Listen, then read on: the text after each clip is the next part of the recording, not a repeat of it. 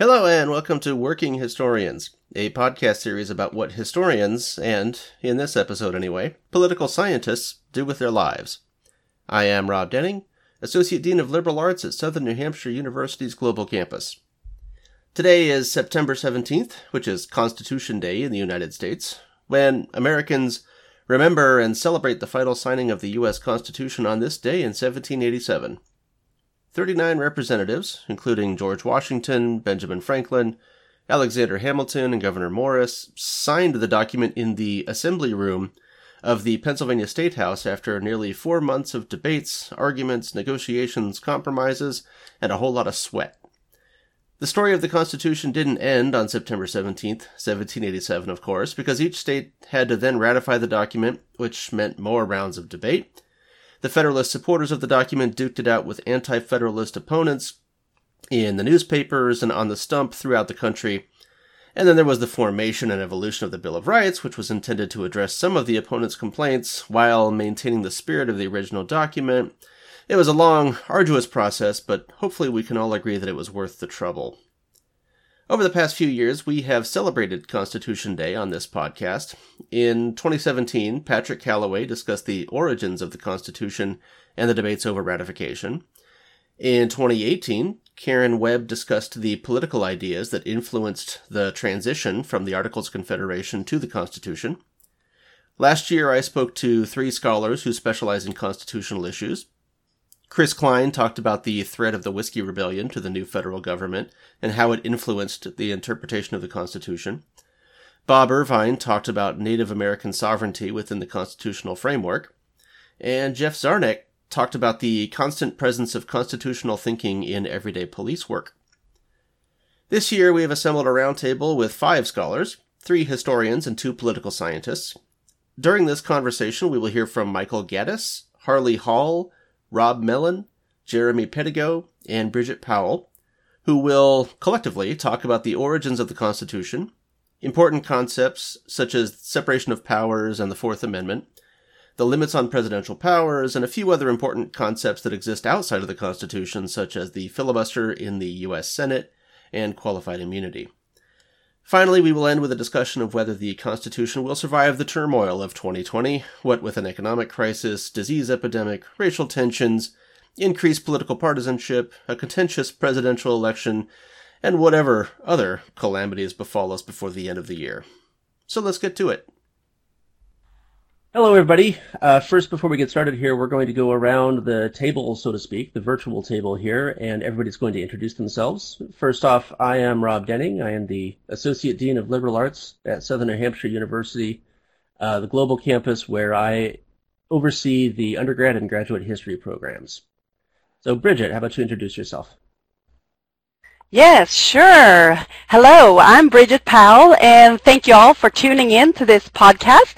I serve as adjunct faculty in History and Humanities and General Education area here at Southern New Hampshire University. I've been part of the university since 2012 and hold a doctorate in education and soon to be a second doctorate in history. Excellent. Thanks, Bridget. Harley, can you tell us a little bit about yourself? Yeah, thanks, Rob. My name's Harley Hall. I am also an adjunct faculty at Southern New Hampshire University.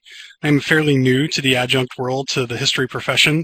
I've been teaching for a couple of years, but I just finished my master's degree in U.S. history a couple of years ago at Norwich University. And prior to becoming into the history field, I was a law enforcement officer for 18 years. Oh, great. Jeremy, can you tell us a little bit about yourself? Yes, I'm Jeremy Pettigo. I'm an adjunct political science professor at SNHU. I've been here for 7 years. I'm also teach full-time government professor at a junior college here in Houston, Texas. So thank you, Rob, everyone else. I'm looking forward to a lively discussion on these important topics related to Constitution Day. Thank you. Yes, I'm looking forward to it also. Michael, can you tell us about yourself? Yes, I'm Michael Gaddis. I have been at SNU for 3 years now. I teach history as an adjunct. I also teach at a junior college in Alabama. I currently have a master's degree in history with an additional 18 graduate hours in political science, and I'm currently working on my doctorate in humanities with a concentration in history. Excellent. And last but not least, we've got Rob. Can you tell us about yourself? Yes, thanks, Rob. I've been with Southern New Hampshire University as an adjunct professor of political science since 2014. I've also taught at Mississippi State University for 9 years, as well as currently teaching for a local community college in political science as well, and a doctorate from Washington State University in political science. Okay, so we've got a great collection of historians and political scientists here, so this should be an interesting conversation. So let's get to it. I think we're going to start today with Bridget Powell, who specializes in the separation of powers in Congress. And so just to get us started here, the framers of the Constitution were obviously concerned with having each branch of the federal government serve as a check on each other and a balance on each other. So how did they convince themselves that such a system would work, and how has that played out up to the present day? Yeah, Rob, this is a really good question, and I'd like to kind of bring us up a little bit on the timetable, coming into how the Constitutional Convention actually did come into being. I think it's critical to understand how it all started. And when we look at the Constitutional Convention, it was really nothing short of a brilliant solution, and nothing like this had ever been done before. And really, when you're looking at the framework of the United States Constitution, it's an incredible document. It is unprecedented, but there's also bits and pieces in there where the ideas came from classical and the classical ancient world, so to speak. So as Madison begins to send out letters to the different states, he is thinking that we are going to hold a meeting to repair the government system known as the Articles of Confederation that the United States was operating under, but he had begun to show some gaps and weaknesses and not as workable once the Revolutionary War had ended. So James Madison is lying over during the winter in Philadelphia, and he does not know if anyone is going to respond or even show up. The diaries of Madison show us that he worked, he woke up on Sunday, May the 13th, 1787, because he hears gunfire and cannon salutes.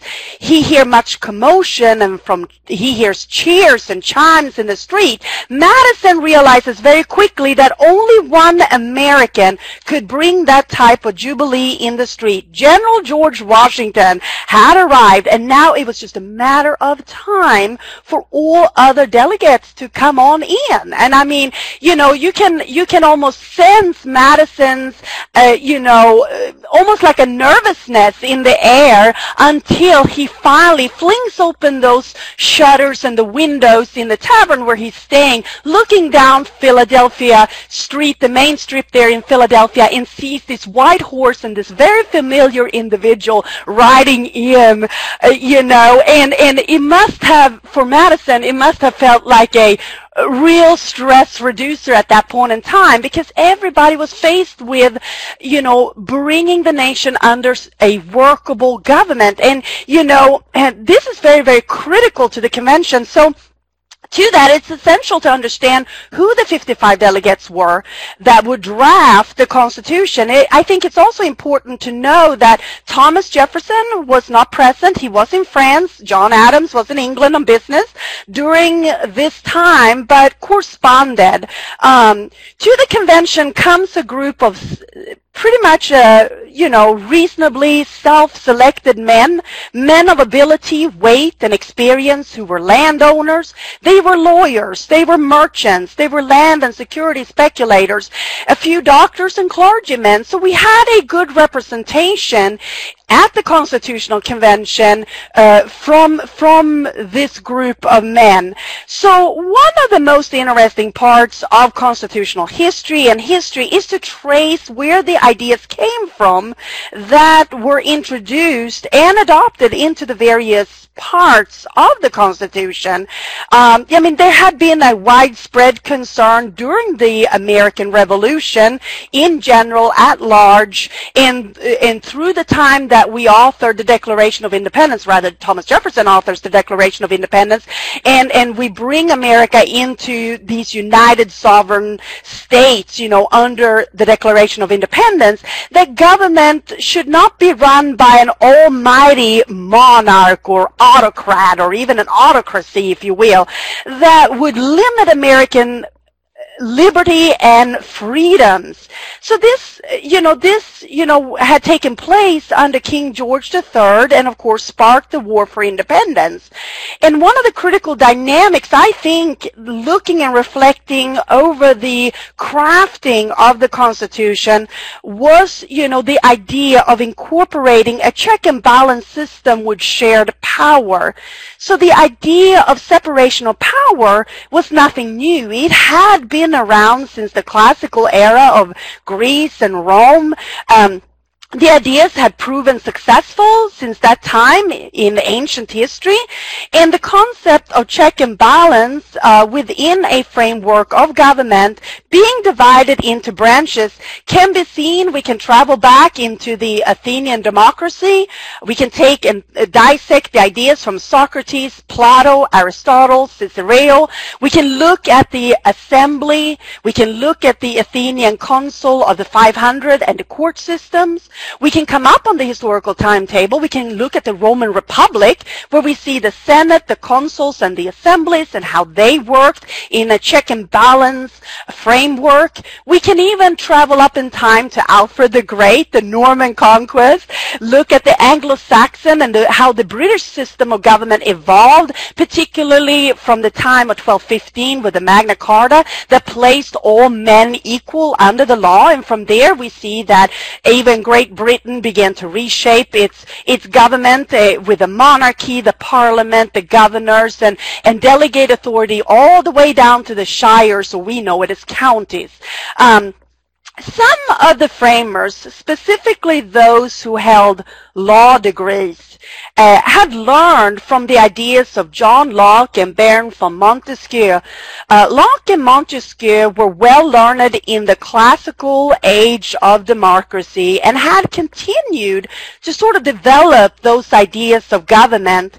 John Locke wrote a literary work that we, as historians, many times fall back on as a pretty much a primary source document, two treatises on civil government. So John Locke argues in his work that government should be by the people and for the people, that government work best under a form of representation and limitation of power, resulting sort of in a changing out of elective officials as we see it today.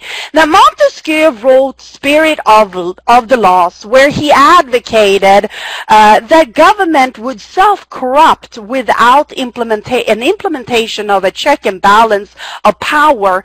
He further advocated that, the separate branches of government sharing separate powers, but yet equal through a check and balance system that each government branch holds on the other branch, resulting in sort of a perpetual self-governing system that could last from generation to generation.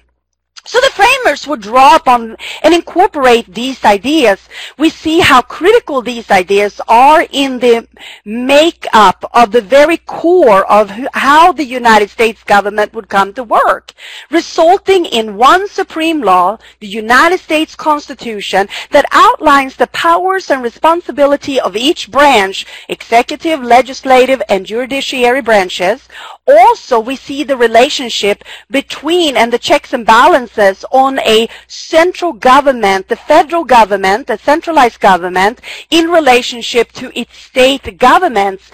And we can see that how this operates in a comprehensive framework within this check and balance system to safeguard the government from internal threats. That was Montesquieu's very thesis of his authorship, to self-destruct or even corrupt. There are even guardrails implemented as check and balances throughout the document that protects government under external threats and how to mobilize under external threats and circumstances.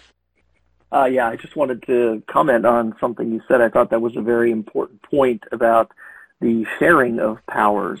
The late historian Richard Neustadt wrote that rather than thinking of our system as one of separated powers, which is the way our textbooks often teach American government to our students, that we should think of the government as a system of separated institutions that actually share powers.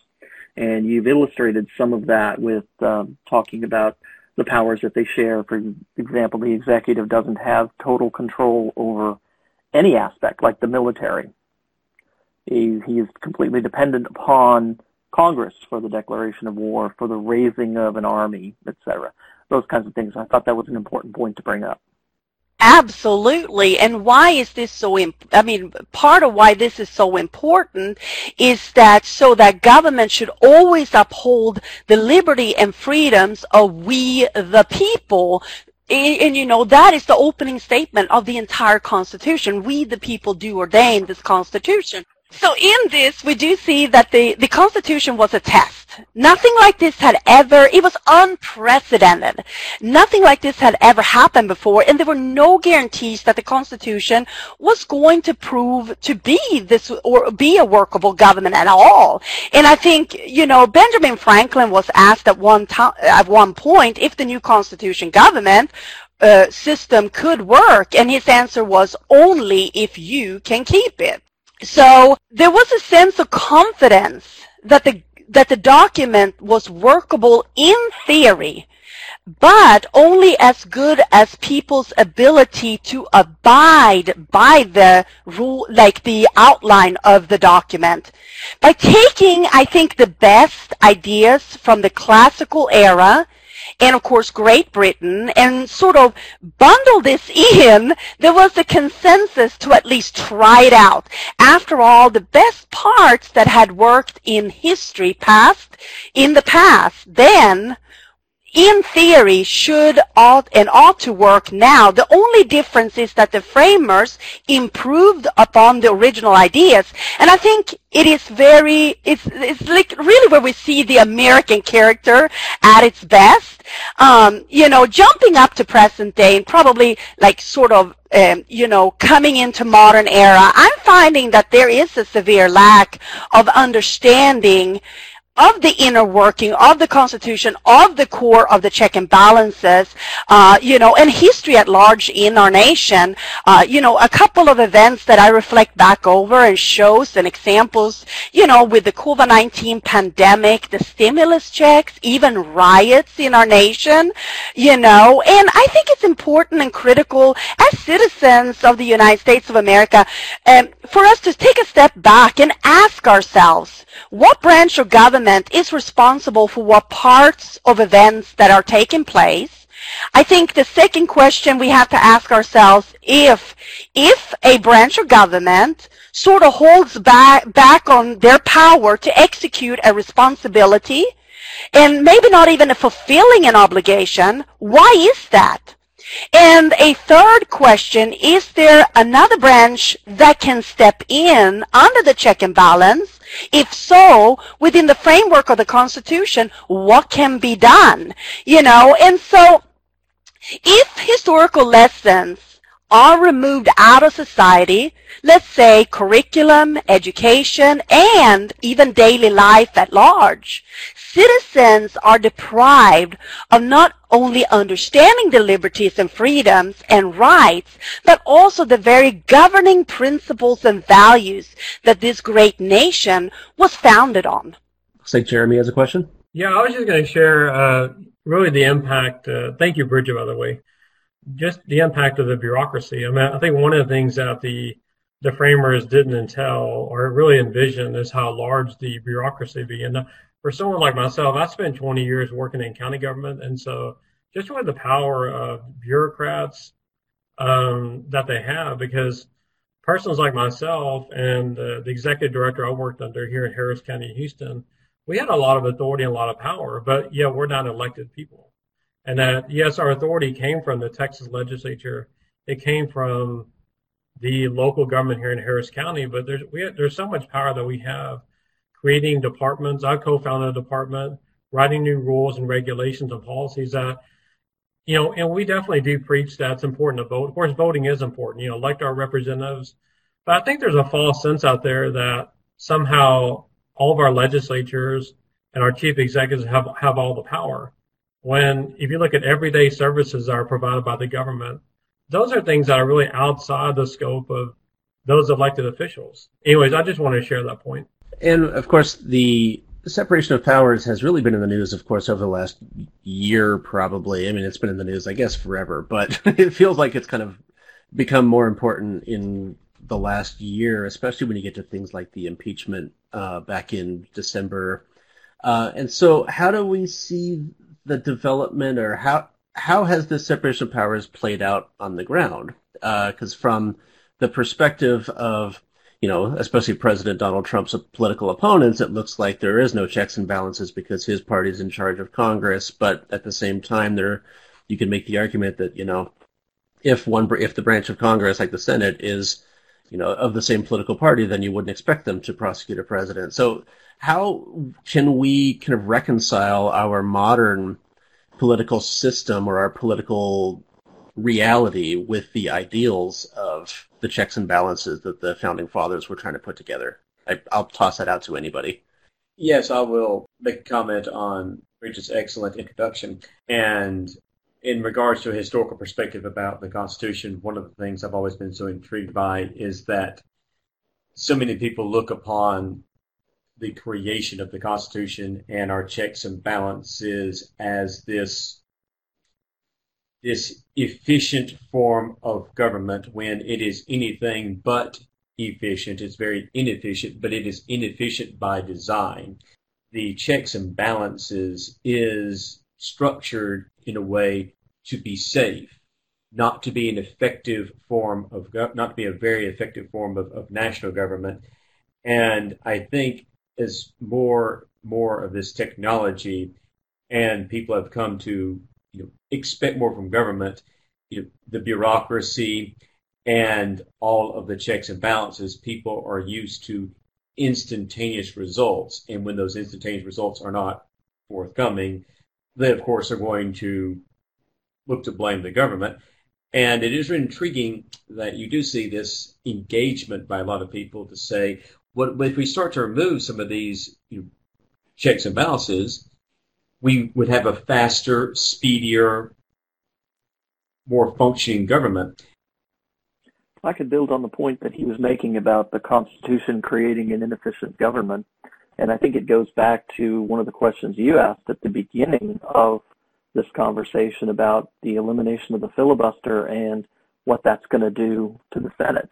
And I think that's one of the reasons why people are concerned with that, is that it would create a more efficient government, so to speak. But I think what they're really looking at is the debate over responsible party government and getting back to like a parliamentary type system, because that's effectively what would happen, is you'd end up with a parliamentary system that allows legislation to move through as long as one party controls all branches of the government, or at least the Congress and the presidency. And so that would happen because the minority power would have less control over the legislations going through the Senate, because they wouldn't be able to put a stop on it. Exactly. Because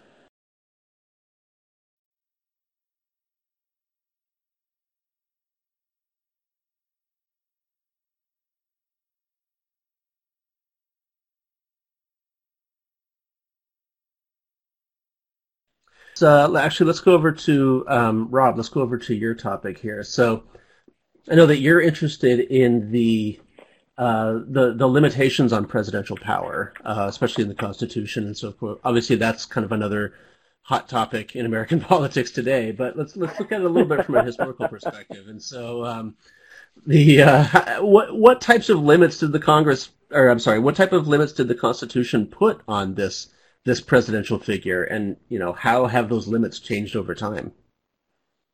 Well, that's a good question, Rob, and thank you for that. I think that one of the ways we need to look at that is we can go back to the original Constitution. We can look at the way that presidential appointments are to be handled. President can fill vacancies of all federal officers other than those that are stated elsewhere in the Constitution. But generally speaking, judges, ministers, that type of thing, presidents appoint their cabinet members, they're confirmed by the Senate. And that's one of the limitations that's placed on presidential power. They wanted to make sure that a president wasn't like the King of England, and that's how Hamilton compares him in Federalist Papers 67 through 77, and talking about how these limits work. Other limits that are placed: presidents have to be elected. They don't get to just govern and serve at their pleasure. They serve at the pleasure of the American people. And so they have to face the electorate every 4 years, as our current president's going to do in about 2 months. And we're going to render a verdict on whether we want to keep him or whether we want to replace him with someone else. And that's one of the limits placed on presidential power. Another is that they provided the Congress with the power to impeach and remove a president for violating the laws, for high crimes and misdemeanors, treason, bribery, other things like that. As well as, once that individual is removed from office, it's never happened and may never happen because partisanship tends to take over in that process oftentimes, but the person is subject to prosecution under the law. So the president is not above the law. That's another limitation. We can get into some presidents like Nixon saying, well, if the president does it, it's not illegal. But that was not the view of the founding fathers and framers back in 1787. When it comes to the military, we can look at limitations that were placed on the president as commander-in-chief. Congress has to declare war. Congress has to raise an army and a navy. This is not something that the president can do. He's given only direction of those bodies. Treaty powers. President can negotiate treaties, but he cannot implement anything without approval of 2/3 of the Senate. So all along the way, we see that limitations are placed on presidential power. Now, the second half of your question is, how has that changed over time and why? Well, there's a few different theories that presidents use to discuss how they understand the Constitution, because there's a lot of ambiguity in Article 2 of the Constitution when it comes to presidential power. Primary theories of presidential power tend to be either the stewardship theory advocated by Theodore Roosevelt or the constitutional theory advocated by his successor and good friend, William Howard Taft. And that is, with Roosevelt, presidents can do whatever's in the best interest of the nation as long as there's nothing in the Constitution that expressly prohibits it. With Taft, it was the other way around. President can only do what is expressly authorized by the Constitution.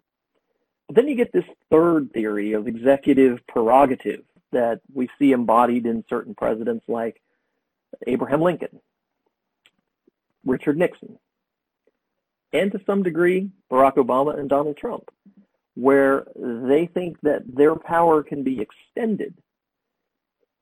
And over time, as they extend those powers, let's say Lincoln, for example, suspending habeas corpus, the Constitution explicitly limits that power to Congress, not to the president. And the court struck back on that in the Ex parte v. Merriman case, or Ex parte Merriman case. We can look at Nixon and his invocation of executive privilege, and the court strikes back on that and says, no, you've got to turn over those tapes. You're subject to that investigation. We can look at it with Barack Obama and his executive actions protecting aliens who were brought here as children, the DACA and DAPA programs. And the courts have scaled those back to some degree, but protected them as well. We can also look at some of Trump's actions recently. He's passed several executive actions, and none of those have really even been challenged. So presidential power continuously expands by pushing the limits in various places, and then when you don't get that pushback, it becomes a part of accepted presidential power. Louis Fisher's argued that a lot of this results from Congress abdicating its power and not playing the central role that the framers had intended it to play. Yeah, the Congress abdicating its role.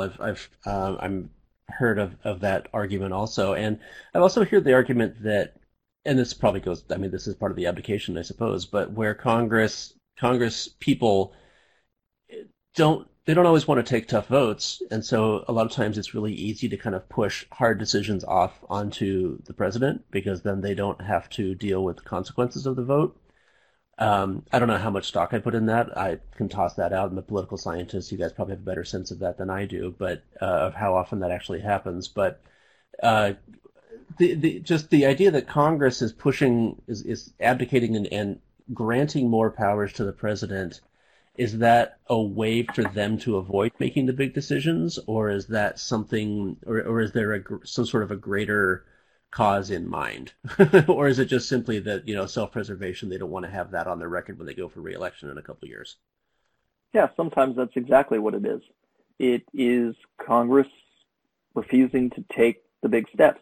There was an article written, I believe it was Howard Gilman, not positive on that one, but it was about the Supreme Court. It was about a period in the 1870s to 1890s, and he entitled it, "Interpose Your Friendly Hand." And it was basically Congress refusing to act on very contentious issues and inviting the Supreme Court to make those decisions, so that members of Congress, when they run, can say, well, we can't do anything about that because the court has already decided.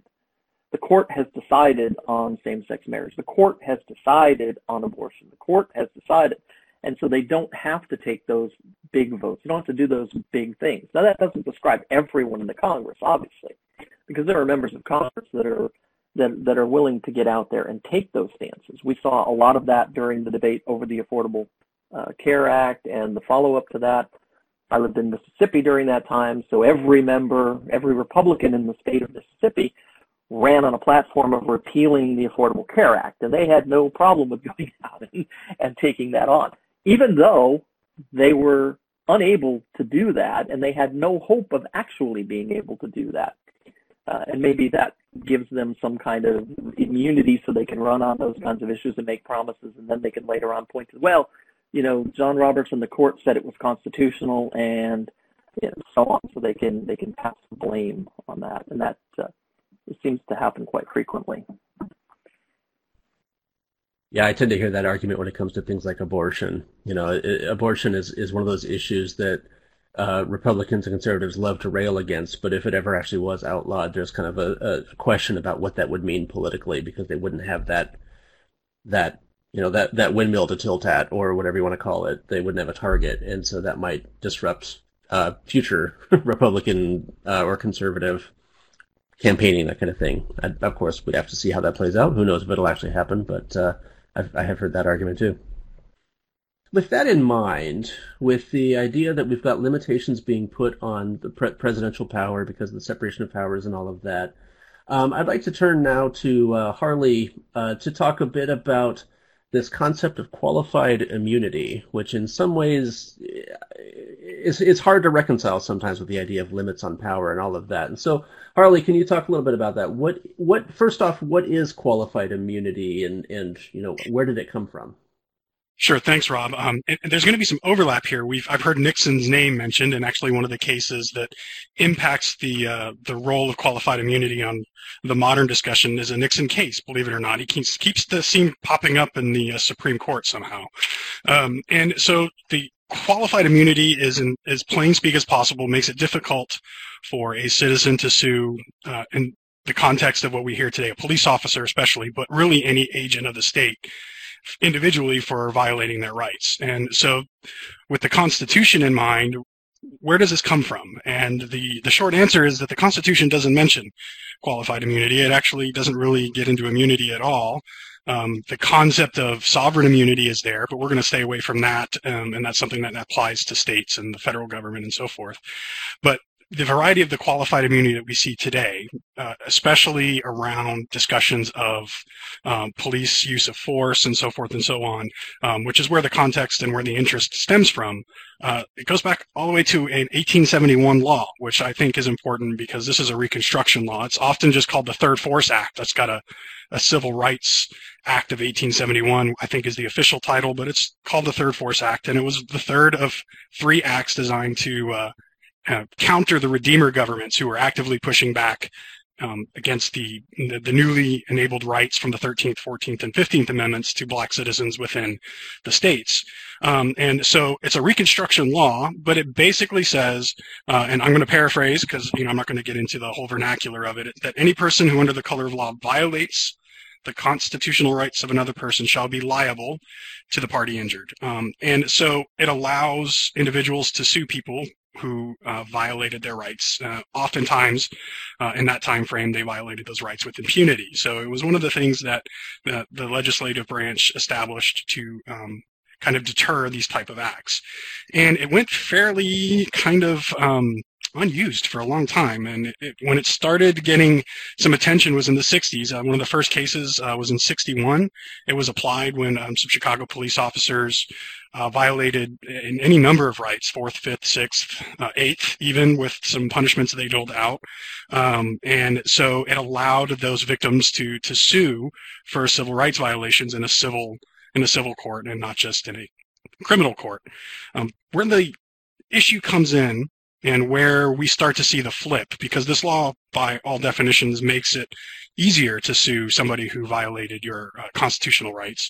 In 1967, and it's important to note, this is a Warren Court case. This is the same court that gave us Miranda. This is the same court case that gives us, or same court that gives us Gideon.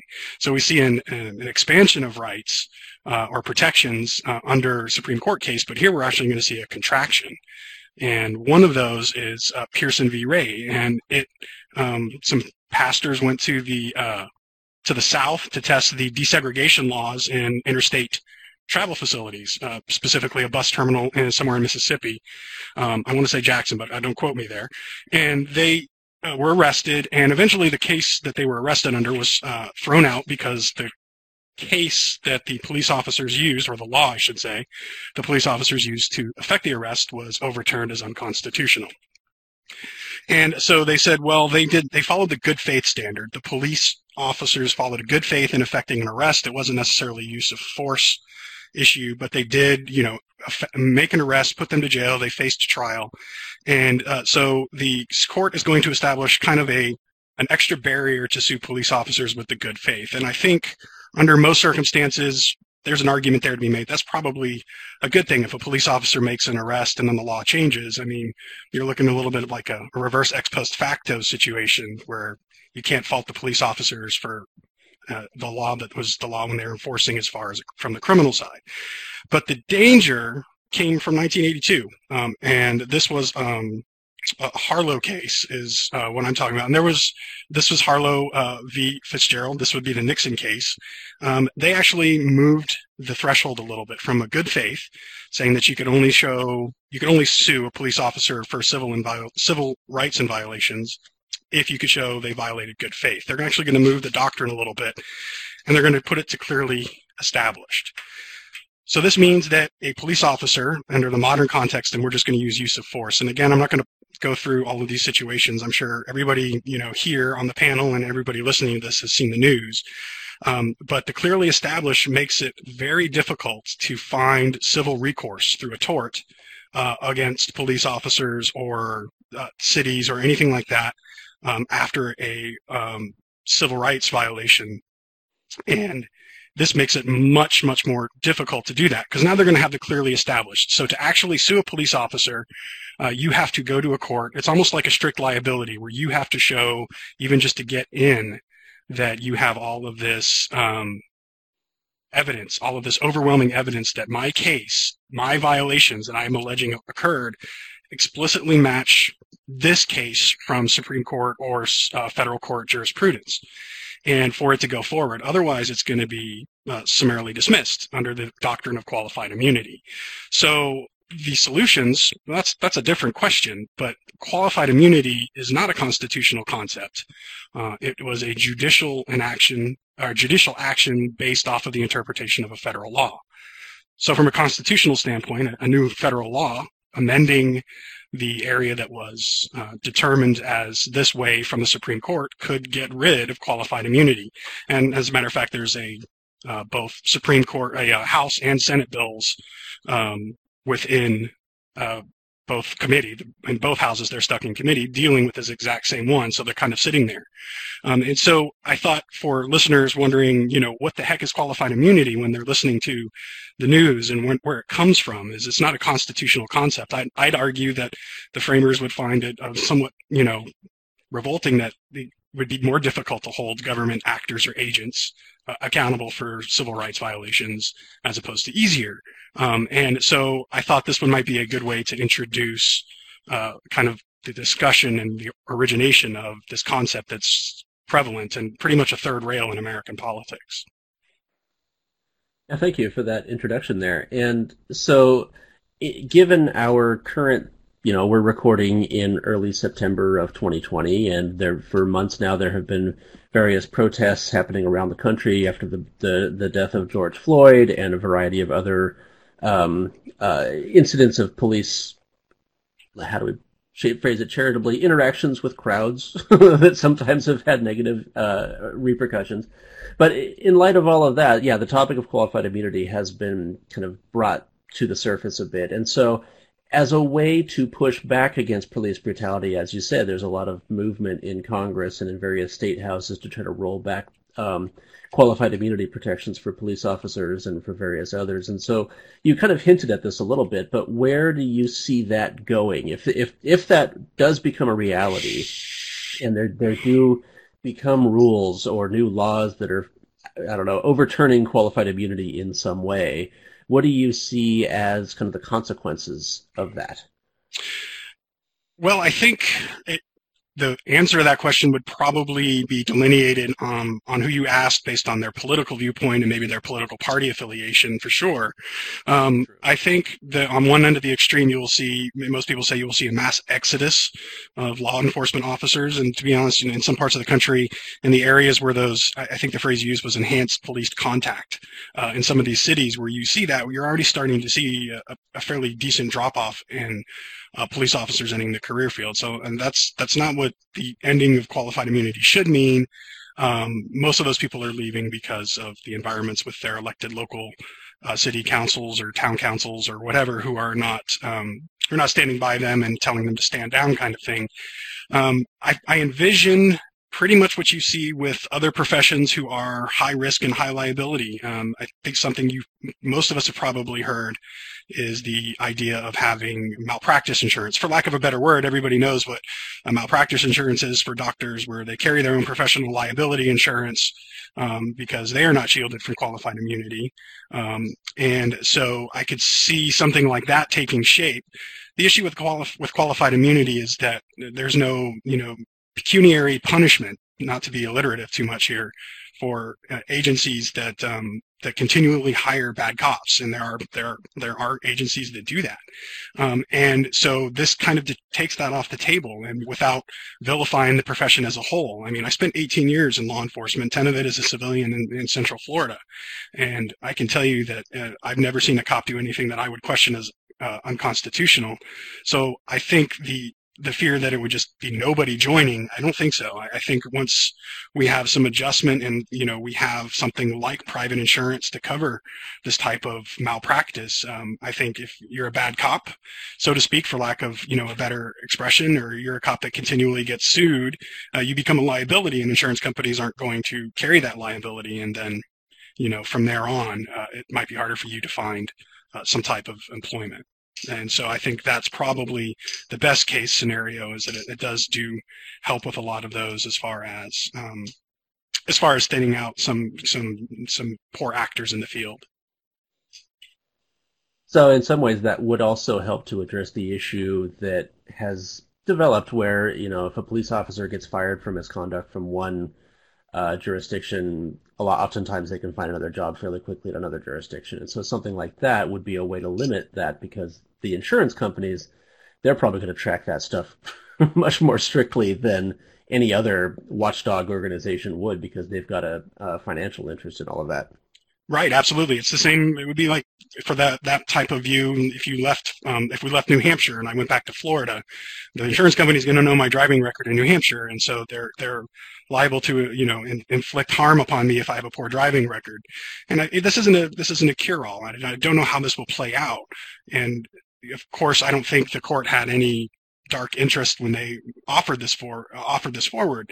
It was certainly a way to keep from extraneous lawsuits from continually happening and police officers having to defend themselves individually. But I think after 50 years, 1967, we're looking more than 50 years past that decision, that we have a body of evidence to look at and say, this was an unintended consequence, and maybe it's something that we can look at and maybe rectify this way. And as I said, there's two bills, one in each chamber right now, stuck in committee. So something is moving. It's just how slow, and that might connect to how the chambers operate in their own specific way. Yeah, and I imagine that a lot of the success or failure of those was probably going to be tied to the upcoming election, I would imagine. It might. I mean, when you look at, you certainly think that, I know the House one was sponsored by Justin Amash from Michigan, who's the lone libertarian in Congress, but it's got about a couple dozen actually Democratic co-sponsors, and I think there's one Republican. So yeah, I think there might be a lot of that might a lot hinge on how the election works out, for sure. All right, well, that'll be something to keep an eye on. So thanks, Harley. So let's talk to Jeremy. Jeremy, you've got an interest in the Fourth Amendment and American jurisprudence regarding the Fourth Amendment. So can you tell us a little bit about that? Remind us again, what is the Fourth Amendment, and why should we be thinking about the Fourth Amendment in these times? Yeah. So I really want to just kind of talk about the origins of the Fourth Amendment, going back to even British. I mean, during the colonial time, how it's been evaluated by the courts really from the 1960s to 70s, the 80s and 90s, and even until now, looking at technology. So as far as the Fourth Amendment, and I'm actually going to read exactly what it is. The Fourth Amendment is, quote, "The right of the people to be secure in their persons, houses, papers, and effects against unreasonable searches and seizures shall not be violated, and no warrants shall issue, but upon probable cause, supported by oath or affirmation, and particularly describing the place to be searched and the persons or things to be seized." And the key to this, and of course Harley obviously is the expert on this, working on law enforcement, is really a probable cause. So for probable cause is a reason based upon facts, that a crime has been committed or potentially has been committed. But what's interesting about the Fourth Amendment, this is one of the most important amendments. When James Madison was working on going through, one of his main jobs as a member of the U.S. House in the first Congress he was tasked with reviewing those constitutional amendments, and he kind of weeded out the ones he didn't think were good. But anyways, the Fourth Amendment is one of the most crucial ones, and it goes back to colonial time, in which the British soldiers, the British agents would get what are called a writs of assistance. So writs of assistance is kind of an old name for a search warrant, but it was a very broad. Where nowadays when you get a search warrant, it's more specific, tells you, what you can search for, the specific items, who you're going to search for. Well, a writs of assistance was basically a blanket sheet that said, and in particular dealing with smuggling. And one of the ways that the colonists avoided paying revenue taxes is by smuggling products into their homes. And, of course, the British agents needed to collect those taxes, and they're ordered to do it. And so they would get just a blank writ of assistance. Anyone else suspected of, smuggling products, they could go into their home, anyone connected to them. So again, it really, violated what we know as the Fourth Amendment today would be a clear violation back then. And so, but the Fourth Amendment itself, as far as protection against unreasonable search and seizure, it was something that was even recognized back in Britain. There's a famous case called Intick versus Carrington, 1765. In this particular case, some agents of the Lord Halifax, who's a member of the Privy Council, had ordered these agents to go into to search for paperwork in someone's house, and they collect everything in the house. And even the court back then ruled that that was a violation of British law, and that if you're going, in order for you to search for evidence in someone's house, you must only search for that particular evidence listed on the actual warrant. So we can go back to even, again, a lot of our laws are based on British law, but that was an example itself of a particular case. And there's actually a case back in 1603 where, and I'll actually quote this case, it's called the Saymans case, where the court said that, quotes, said a British case recognized, quote, that every man's house is his castle. And so if you go back, over 400 years, even back in the early 1600s, they recognized that there is a sense of privacy of someone's home. Now, nowadays, we speed it up to 2000s. It's not just a home, it's your vehicle, it's technology. And technology has really pushed this into a different area. And so I'm going to discuss a couple of cases dealing with technology. But if you look at actually, again, I want to kind of focus on modern times because there have been different trends. From the 1960s and 1970s, the courts themselves and a lot of the cases they reviewed and made rulings on, they tend to focus more on limitations on exceptions. They basically said it has to have probable cause. That we don't allow a lot of exceptions outside that. You must have probable cause. And for example, there's a case in 1967 called U.S. versus Katz. In this particular case, an individual, federal agents attached an eavesdropping device on someone using a payphone. Of course, we don't use payphones anymore, obviously. And the person was convicted. This is someone who is known to be a sports gambler, a legal sports gambler, and he was sending information over the telephones to different cities on betting. And federal agents caught the conversations on eavesdropping without a warrant. And it went to court. He appealed his conviction, and it went to U.S. Supreme Court. And the question was, does the Fourth Amendment require the police to obtain a search warrant or to wiretap a payphone or a public phone? And so the court said, yes, it does, because it's still a private conversation. Now we move into the 1980s, 1990s. We know with politics in the 80s and 90s, we had the war on crime, right? Tough on crime. And you saw that also that message kind of impeding into court decisions. And so we're in the 80s and 90s, the courts really expanded their exceptions for probable cause and what's considered reasonable. So before is a more narrow definition, but now the courts have said, well, what is really reasonable? That's really the key. Is this what a reasonable person would do? And so in several cases, a really famous case is called Horton versus California in 1990. And this is an important case. We talk about the plain view, the doctrine, and this is where that comes from, where if something is evidence seen in plain view, it can be seized without an actual search warrant, and that is considered probable cause if that evidence is right there. So that was a very significant case. Move along into there's a case, and this is an interesting one called Minnesota versus Carter, 1998. In this particular case, police had observed, and I don't know the whole circumstances between observing them, but they noticed these three people bagging cocaine through a window of a house. And now the police observed it, had probable cause. They seized the evidence from the house, the cocaine, based on the cop seeing them through the window. Those three suspects were convicted. One of them appealed it on the fact that wasn't probable cause looking through the window, that he was actually inside the house. The important thing about this court ruling is that the court said that visitors do not have the same protections as residents or overnight guests. So that was really interesting. So again, if you're a visitor at a house, you don't have the same protections as the residents themselves or even overnight guests.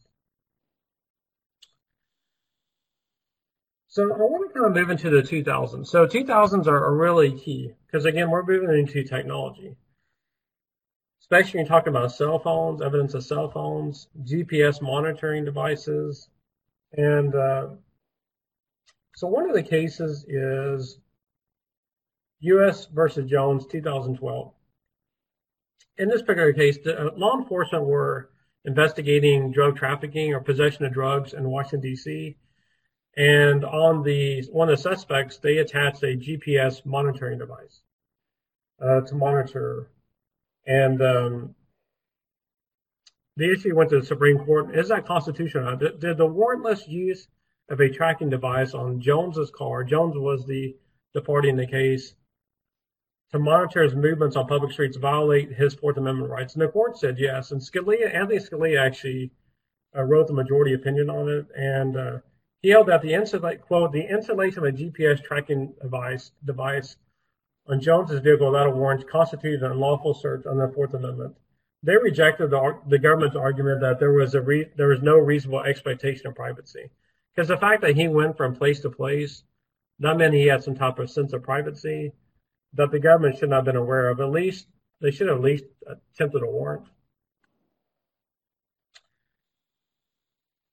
And then moving along, again, I know there's a lot of cases. I just had a few more cases to kind of go over, but you'll kind of see the pattern I'm moving to. Because again, in 2000, especially 2010s, we're moving to where it's really shifted now, where the courts are now giving rights, their privacy rights, back to the people when it comes to technology. You know, and if you recall, there's a lot of discussion about this 10 or 15 years ago, when, you know, especially with cell phones become more abundant with texting and stuff. And there's an issue is how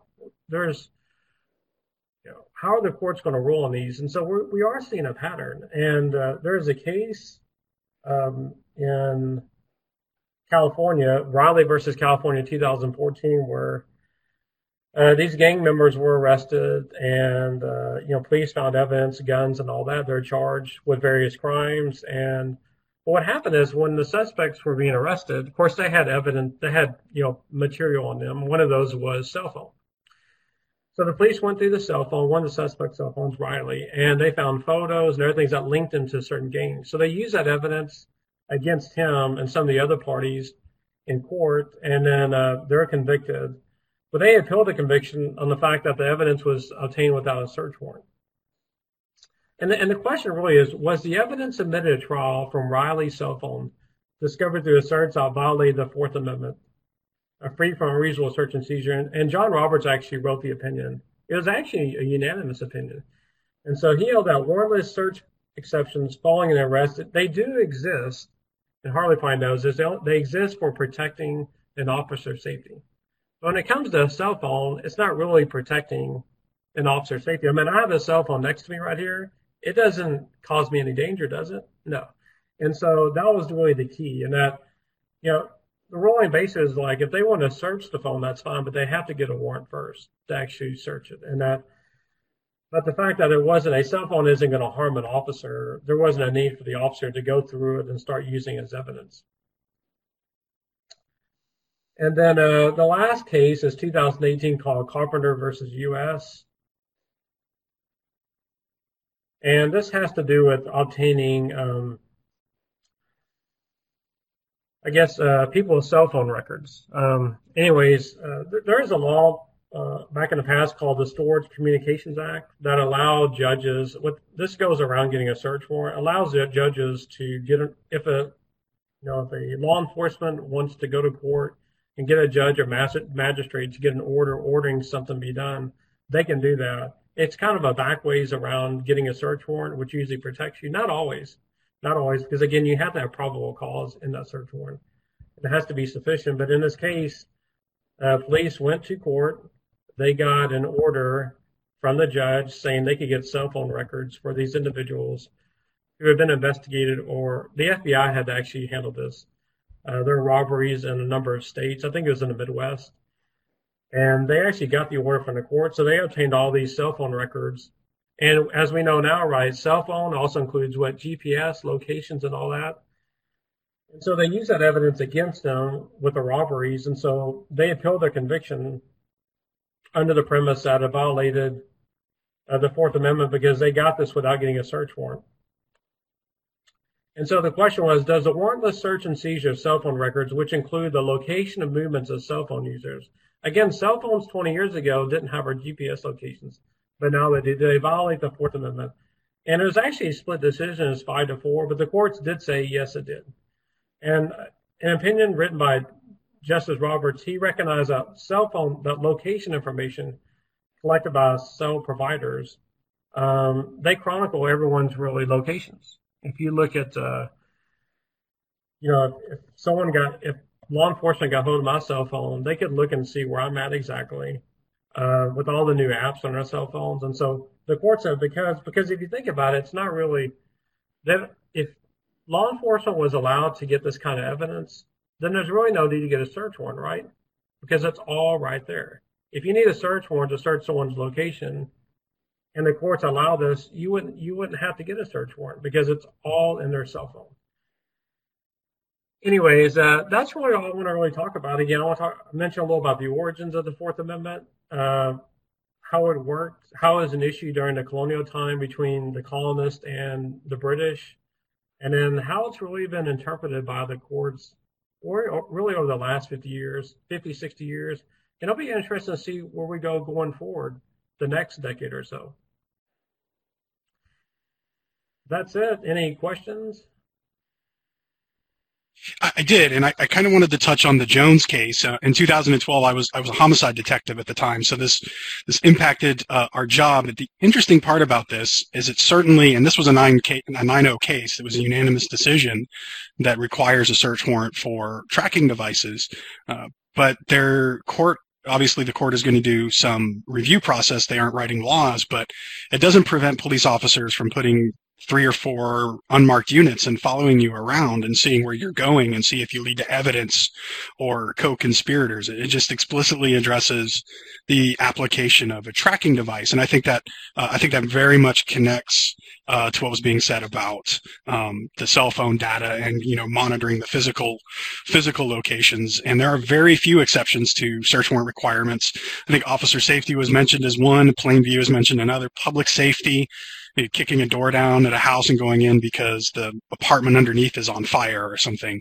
Those types of incidents, obviously, when you're not conducting a criminal investigation. But I mean, it's a really good survey. But I think the Supreme Court is, offering up mixed signals. And as far as it's rightfully, I think, in my opinion, attaching a device to a car and tracking you requires a search warrant. But again, I can't count the number of times that we put, unmarked cars and followed a suspect around to see if he led us to evidence or, other co-conspirators. And that's perfectly acceptable under the Fourth Amendment, or at least under current jurisprudence. This is Bridget. I'd just like to comment on that too, Jeremy, to your point there. Looking at the flip side of that too, the Bill of Rights is, a document with amendments to the Constitution that ensures and guarantees citizens' rights. But when we flip around and we look at nations and we look, on a global perspective, we can look through history and see the warning signs in nations that, systematically began to, and bureaucratically began to dismantle these protections from certain groups of their society. And one of the things that I have specialized in too is the Armenian genocide as well as the Holocaust. And you see the Armenians back during World War I under the Ottoman Turks. We look at Adolf Hitler's Germany at that point in time with the Holocaust, and we see very quickly that there were groups in society that began to be targeted. And as American citizens, I think it's really critical that we are cognizant of the warning signs where perhaps there is a dismantling of protection for every walk of life in society. And I just, this just came to mind as you were talking, honing in on the protections in the Fourth Amendment. No, you're exactly right. And that, a lot of times and really talking about the origins of it, Bridget, and the fact that, today's, we tend to focus on, we try to focus on today's world. But if we go back and do a little more research, and this is one of the things I learned a lot of research in this particular issue, and was that, gosh, we don't realize that this was an issue back then, back in the 1700s, and back even in British time back then, before the colonies, or even when the colonies were just starting, is that these are issues, whether it's the Fourth Amendment, the Eighth Amendment, but these are issues that have been around for centuries and centuries. they're still in our Constitution. We're just, again, the Constitution's a living document. So, through judicial review, the courts, of course, are going to look at it. They're going to interpret it differently based on today's world. Thank you, Bridget. Unless anybody has any last thoughts for Jeremy, I think we can kind of jump back to Michael.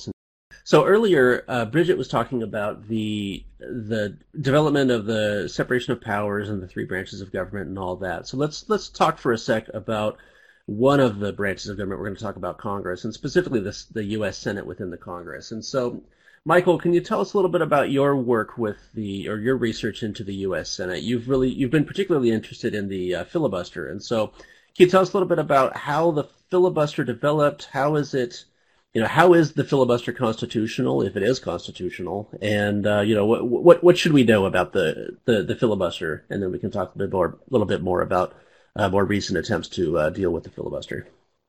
So the filibuster is a tool for the minority party in the U.S. Senate to gum up legislation, essentially, or to try to block legislation from being passed. It is not in the House of Representatives, so it only exists in that one particular chamber. And as far as how it came about, to the question is, well, is it constitutional? Well, it is not directly written into the Constitution. Specifically, it is written into the rules of the Senate. And in the early days of the Republic, when the House of Representatives and the Senate were just getting started, the rule books were essentially the same.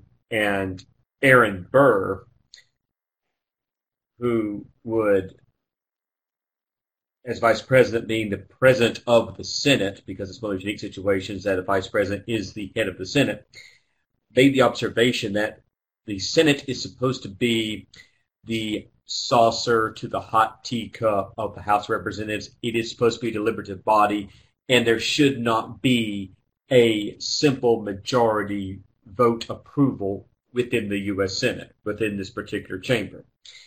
And the delegates did agree to it, and essentially the filibuster is going to be born that way. So it's simply born out of the rules of the body of the Senate in the real early 1800s. The next time we approach it in U.S. history is going to be during the antebellum era of the 1840s and 1850s, and this is where we really begin to see some serious disconnect and sectionalism between northern states and southern states over the topic of expansion of slavery. You get such things as the Compromise of 1850 in American history, and that particular compromise we read in the annals of U.S. history as being filibustered or being talked to extensively.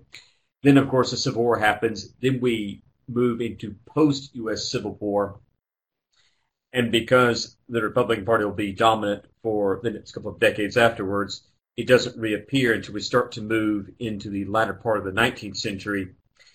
And it becomes a frequent tool once again by the minority party to try to once again stop major reforms.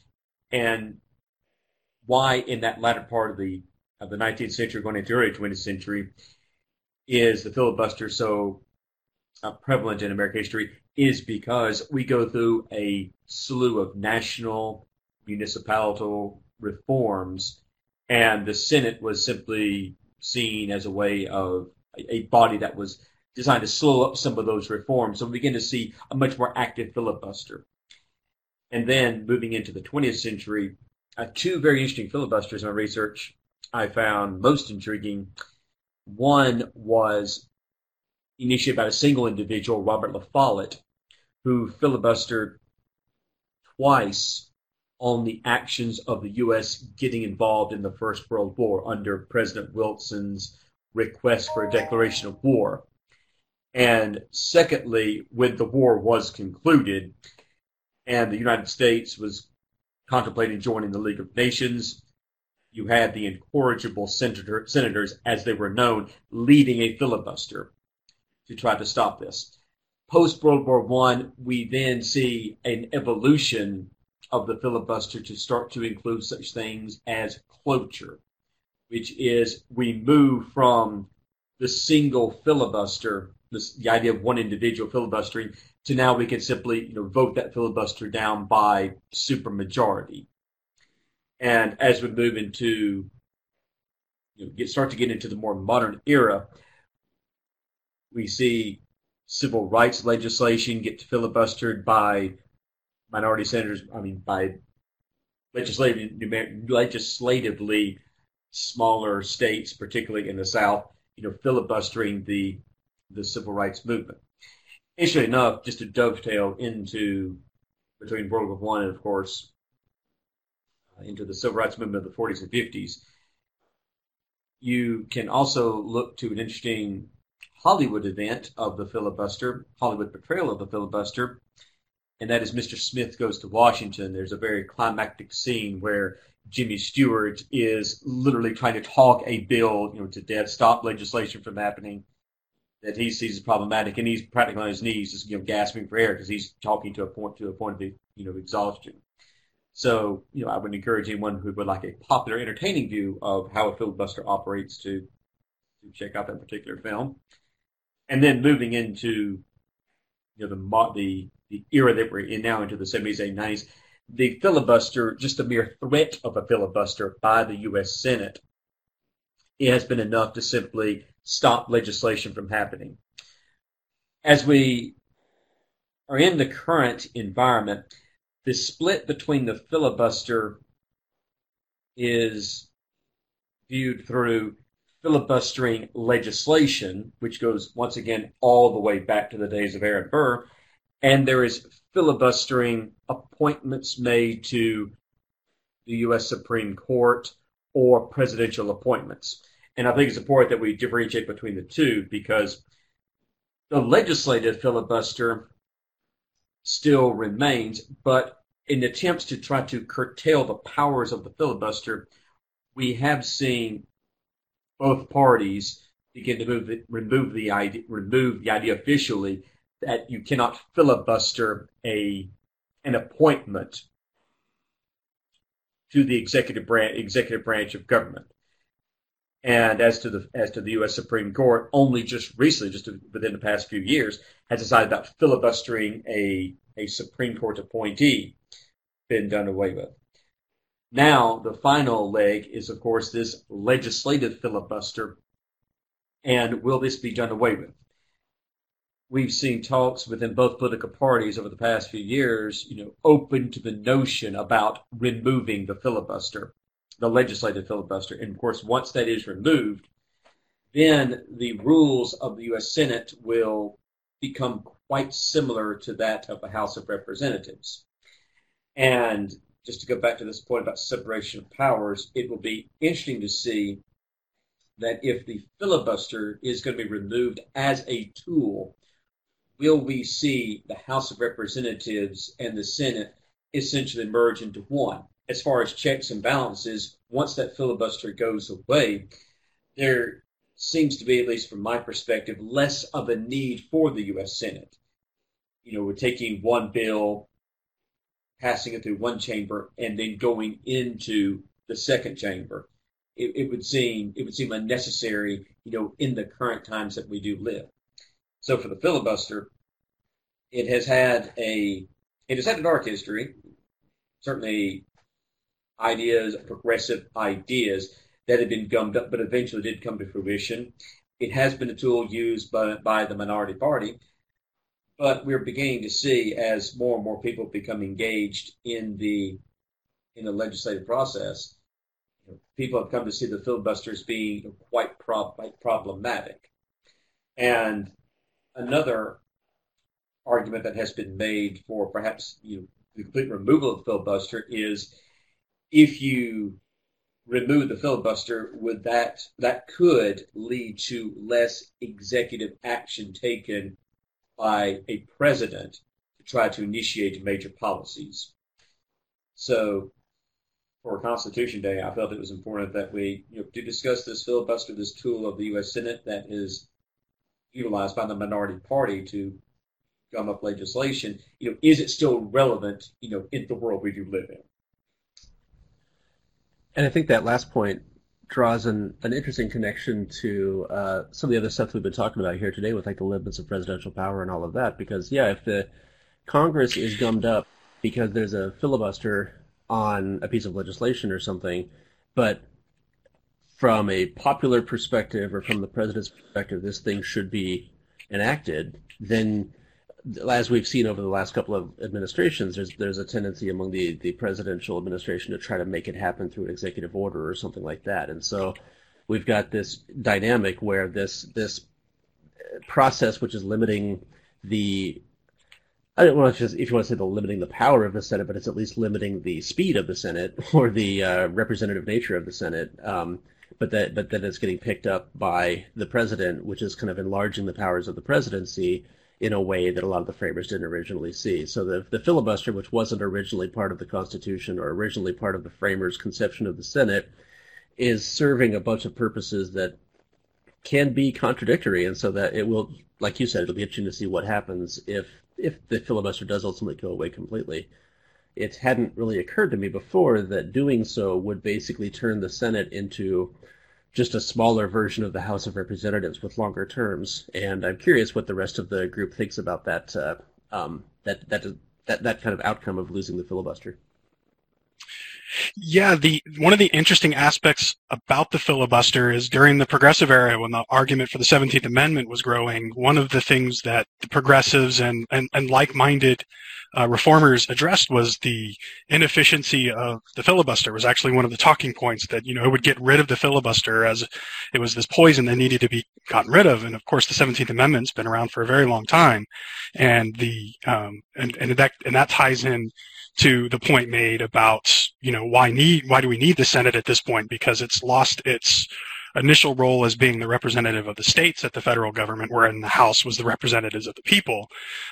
So Michael's got a valid point that it would be a duplicated entity that is going to basically perform the same function as the House with no other constitutional kind of role to it. What it initially was designed to was to slow the roll. I like the Aaron Burr quote. I don't say that phrase very often, but the Burr quote with the saucer and the cup is pretty accurate. A an inverse argument to getting rid of the Senate is maybe getting rid of the 17th Amendment. The 18th Amendment turned out not to be a great idea. So maybe we can just, analyze looking at that, and because I don't think speed and efficiency, like Michael said, it's not necessarily the overall goal of having the Senate there to kind of be the bulwark against those types of hot-headed ideas that might often spur up from the House as representatives of the people. Yeah, and I guess the other difference that I can see happening if the filibuster was to go away and the Senate did remain is that the structure of the Senate, where you get 2 per state, I mean, it would provide a different constituency for the senators versus the representatives, because a representative can come from a much smaller, possibly much more radical little fringe area of a state or something, whereas the senator would have to represent the entire state in theory. As we know, it doesn't always work out that way, but in theory. And so I guess there would still remain some distinction there, but beyond that, though, it feels like there really wouldn't be a whole lot of difference there. Anybody else have any thoughts on that? Yeah, I think there's also some structural differences between the Senate and the House that would have to change if the filibuster were to be eliminated to make it more of a smaller version of the House. The structure of the Senate with the majority leader, minority leader, unanimous consent agreements. The House has a set of rules committees, the calendar that's all under control of the Speaker. In the Senate, it tends to be under the control of the majority leader. So I think that even without the filibuster, one of the possible good things that could emerge from it is that you might have more impetus for bipartisanship to occur, because you can't just simply, we're going to filibuster this and we'll force you to get a vote of cloture in order to proceed. In order to get anything done, you're going to have to work together with people across the aisle. And I think that's even more true in our system, because the normative way our Congress has been constructed pretty much since Ronald Reagan became president in 1981, is we've had almost equal amounts of times divided government and unified government where one party has controlled the House, the other party's controlled the Senate, and it tends to be flipping back and forth because we're so closely divided as a country right now. So there's no guarantee that even getting rid of the filibuster, you're going to have unified control of both chambers by the Democrats or unified control by the Republicans. You're still likely to end up with a situation where one party has the House, the other party has the Senate. And that in and of itself is a check on legislative power. If you were to eliminate one of those two chambers, let's say the Senate for whatever reason, then all of a sudden you're changing the entire structure of the government. So I don't think it's as big of a fear as some people think about getting rid of the filibuster. I think there could be beneficial aspects to it that might result in, like I said, more bipartisanship. And I agree with the points that you were making about the representation there, that House members tend to represent very less diverse districts, if we will, 700,000 people that tend to be very much like the people they elect. And the senators still have to represent their entire states. So having lived in the South like Michael, I know that I've lived in a very rural, a very red district for quite a while, but my state also had some districts that were very blue, and still that's the case here in Florida where you have that diversity. So I think that there could be some positives that come from that as well.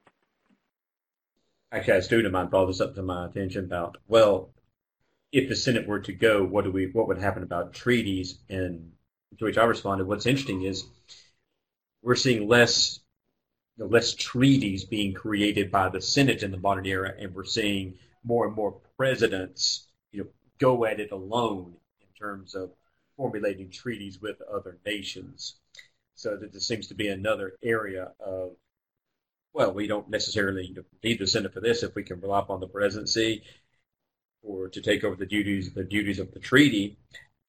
And the Senate, it seems to me, just begins to lose its necessity. And I think any types of push for major national reform is always seemed to be, how can we make it more efficient? How can we make it faster?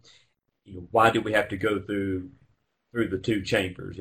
And this is something even on a worldwide scale. There's this, at least I'm seeing this growing push toward, singular leaders, not necessarily monarchs, but just singular leaders taking more command, and less of a respect, less of a promotion of checks and balances on the world stage than you saw in the past couple of centuries. Yeah, I was just kind of thinking of this in my head, and I think one change would be, when it comes to the Senate compared to the House, the Senate's more known for their oratory speeches. They're also allowed to add, non-germane amendments to bills. So I think, thinking about this a little, I think that if, for example, the filibuster was removed, you'll see the Senate shift a little more to the House, where the lawmaking process will be a little more consolidated, where you'll see a lot more work being done in the committees and then less on the Senate floor. Okay, so does anybody have any last thoughts for Michael and the filibuster? Well, I think what Michael was talking about, that we've seen a trend of presidents going it alone more so, plays into the points we were making earlier about the expansion of executive power. Presidents sometimes enter into what we call executive agreements with foreign nations to enact policies, particularly foreign policy, but they don't need the approval of the Senate to go ahead and do those. However, the Senate still has the power to reject that in the sense of overriding it by passing a law that would negate that. If we eliminate that possibility, then it seems like we would be enhancing presidential power even more and giving the chief executive more power to act like exactly what the framers wanted to avoid, and that is a king or a monarch, so with unlimited power. Thank you for that. So thank you to all of you for presenting this this information here. I do have one last question that I want to throw out to the entire group, just as this is a 2020 question. We've got you've got a presidential election coming up in a couple of months, obviously, and 2020, the last year or so, we have seen so many constitutional issues kind of come into everyday conversations among Americans in ways that I think probably haven't happened in a long time, especially more obscure passages from the Constitution. I mean, we've got discussions of emolument clauses in a way that we have not had probably forever. We've got discussions of Congress's responsibilities in administering things like the post office, and of course we've got impeachment coming out that happened at the end of last year. So I think one of the kind of themes in the American political sphere right now is that the Constitution is under attack from a variety of directions, and depending on your political orientation, the direction you might be concerned with might be different. I mean, from a conservative perspective, governors ordering states to shut down their economies might be some sort of an overreach because due to COVID or the coronavirus. So shutting down economies is overreach. Or from the left end of the political spectrum, a lot of Trump's executive orders and various actions are threats to the constitutional order and the system that we have kind of enjoyed for 200 odd years at this point. So just the general question I'm kind of tossing out to everybody with that in mind is, is the Constitution, how will the Constitution fare going forward? Has it been again, we don't need to get into partisanship necessarily, but with all of the various drags that have been put on Constitution lately, do we see, or do you guys as political scientists and historians see any type of lasting consequences of this stuff that's been going on this year, or do you see things kind of bouncing back and the Constitution being just fine going forward? Yeah, sure. Really, this is one of those really wonderful questions, and from a historical perspective, we can travel back, even to 1860, the election of Abraham Lincoln. We go through his presidency. We all know it evolved around abolishing slavery, bringing the nation forward with industrialization, modernization, and so on and so forth. But we also see the president is shot. And so now, how were we going to deal with the freed people? How were we going to integrate people? This particular, time frame that we're living in, I often get questions from students, what does it resemble in history? It resembles the Reconstruction era. When we look at the Reconstruction era, we were faced with the topics were different, but a similar situation in that the radical wing of the Republican Party, took over Reconstruction altogether. We had a vice president who stepped up for Abraham Lincoln, a Southern Democrat who was in some ways favorable to the agrarian system of the South, yet he had his own agenda of Reconstruction. And when we come up on these hard places, these roadblocks or challenges, maybe should we say, as a nation, America has always come through and evolved and always found a way around it, and this is what I tell students a lot of times, that when we're looking at these hard places, I mean, going back to the Obama's election, even then I was asked to come up to Washington D.C. at the inauguration and write about the crossroad election. Would Obama's administration, change and put America on a new path of socialism, was the question then. And it evolves in being the question now, So from a historical perspective, history does tend to repeat, but it is the inner work and how we, the people, are going to probably process our decisions for the election coming up that's going to be the umpire of how the nation is going to move forward, what representation we get in Congress overall in both chambers, and what the Supreme Court will look like I think that's a valid point. I mean, Lincoln, his election in 1860, and I think this ties into a way to do it, is that we got to stop with so much. I know you said to try to avoid partisanship, but I'm certainly not blaming either party or both parties or however you want to word it. But Lincoln was, a president from a new party. The Republicans had only been around for maybe 10 years or 12 years. Memory's going off of memory here. So the parties aren't serving up what they're doing, and the parties aren't listening to the people. Then maybe there's other ways around it, as opposed to having to be bogged down in the power plays of the parties that we're dealing with now. And I wanted to add, Rob, to your invocation of those little small areas of the Constitution you don't hear about. We actually heard something about the Third Amendment with the federal agents being put into hotels out west in places like Portland and stuff like that. So, I mean, I heard Third Amendment come up, and that's not one you hear very often. So it's certainly an unusual time for a constitutional debate. Yeah, I would just add, I agree with what both Harley and Brigitte have said. And going back to Brigitte's point about the division in the country in 1860 with the election of Abraham Lincoln, the secession, and leading to the Civil War, I've had friends tell me today that they think we're on the verge of another type of civil war because the division in the country we're so polarized between the blue and the red, it seems, in many ways. And I think that some of that is overblown because the country doesn't look like it did in 1860. The divisions then were geographic between the North and the South. And today you have the blue and the red interspersed within states. And I don't see individual states ripping each other apart and people going to war against their fellow citizens within a state. The rural dwellers going against the suburbanites. I don't see that kind of thing happening today. Now, maybe call me whatever, but call me an optimist if you will. But I don't see that's a serious threat of happening today. I do think that we are facing, as many have said, a very critical election, and I think that how this election plays out may determine the future of one of our major political parties.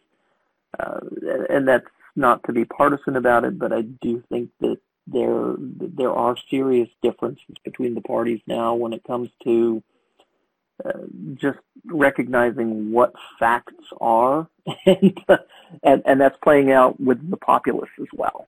So I do think we're facing a difficult time. The Constitution will come through it somehow, some way. It always has for 233 years now, and it'll survive as it always does.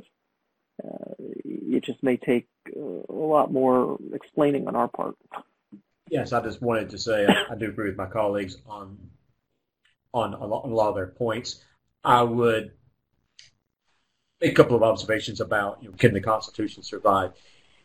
Interesting enough that if the incumbent wins in 2020, this will be the first time in American history that 4 successive presidents have secured re-election in a row.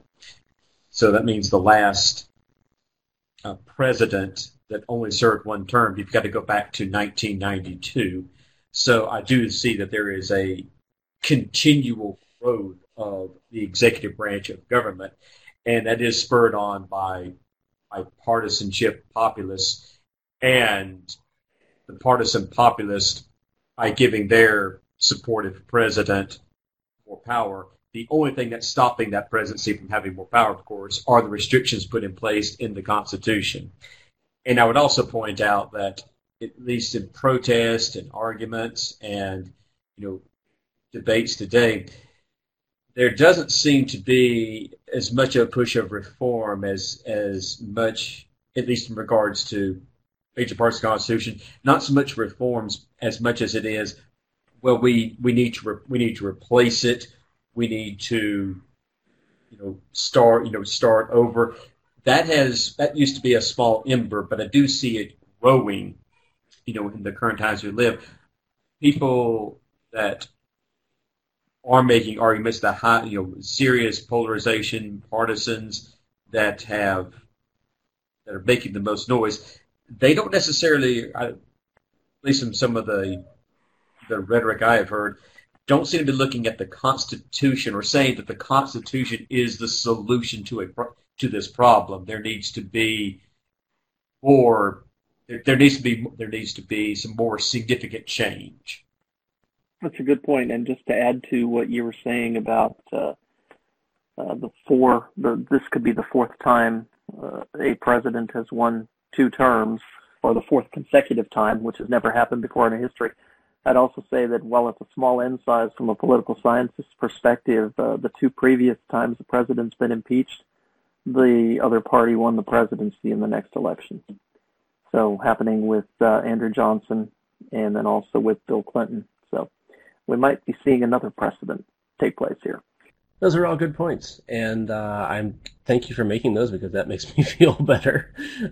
Because like you, I have many people on social media that reach out. Is the country going to survive 2020 if the election doesn't go the way that X group wants it to go? And so it like you all have said here, that feels very overblown, and the country has been through worse. The Civil War, of course, is the most obvious example. But still, it is good to hear from all of you that things are going to be okay. Well, there could be some chaos. There's going to always be debate. There's always going to be bickering among the partisans, various political parties, and all of that. But in the long term, I think the Constitution is going to be just fine, because it's, like you said, it's survived for a long time already, and I think we're going to be okay. So hopefully that summarizes everybody's views, but I want to end on that semi-positive note. So so thank you all for joining me here today. Thank you very much. Thank you. Thank you very much for having us. Thank you. Thank you. You're welcome. Thank you for hosting this. And thank you for listening today. This episode appears on the Working Historians podcast feed, and you can subscribe to that feed on any podcast app, including Apple Podcasts, Google Podcasts, Stitcher, Lyceum, SoundCloud, or whatever else you prefer. That way you won't miss any episodes, and you'll continue to hear about all the other cool stuff that historians do with their lives. If you have any questions or comments for this or any other podcasts, send us a message to workinghistorians@gmail.com, or through our Twitter feed @workhistorians.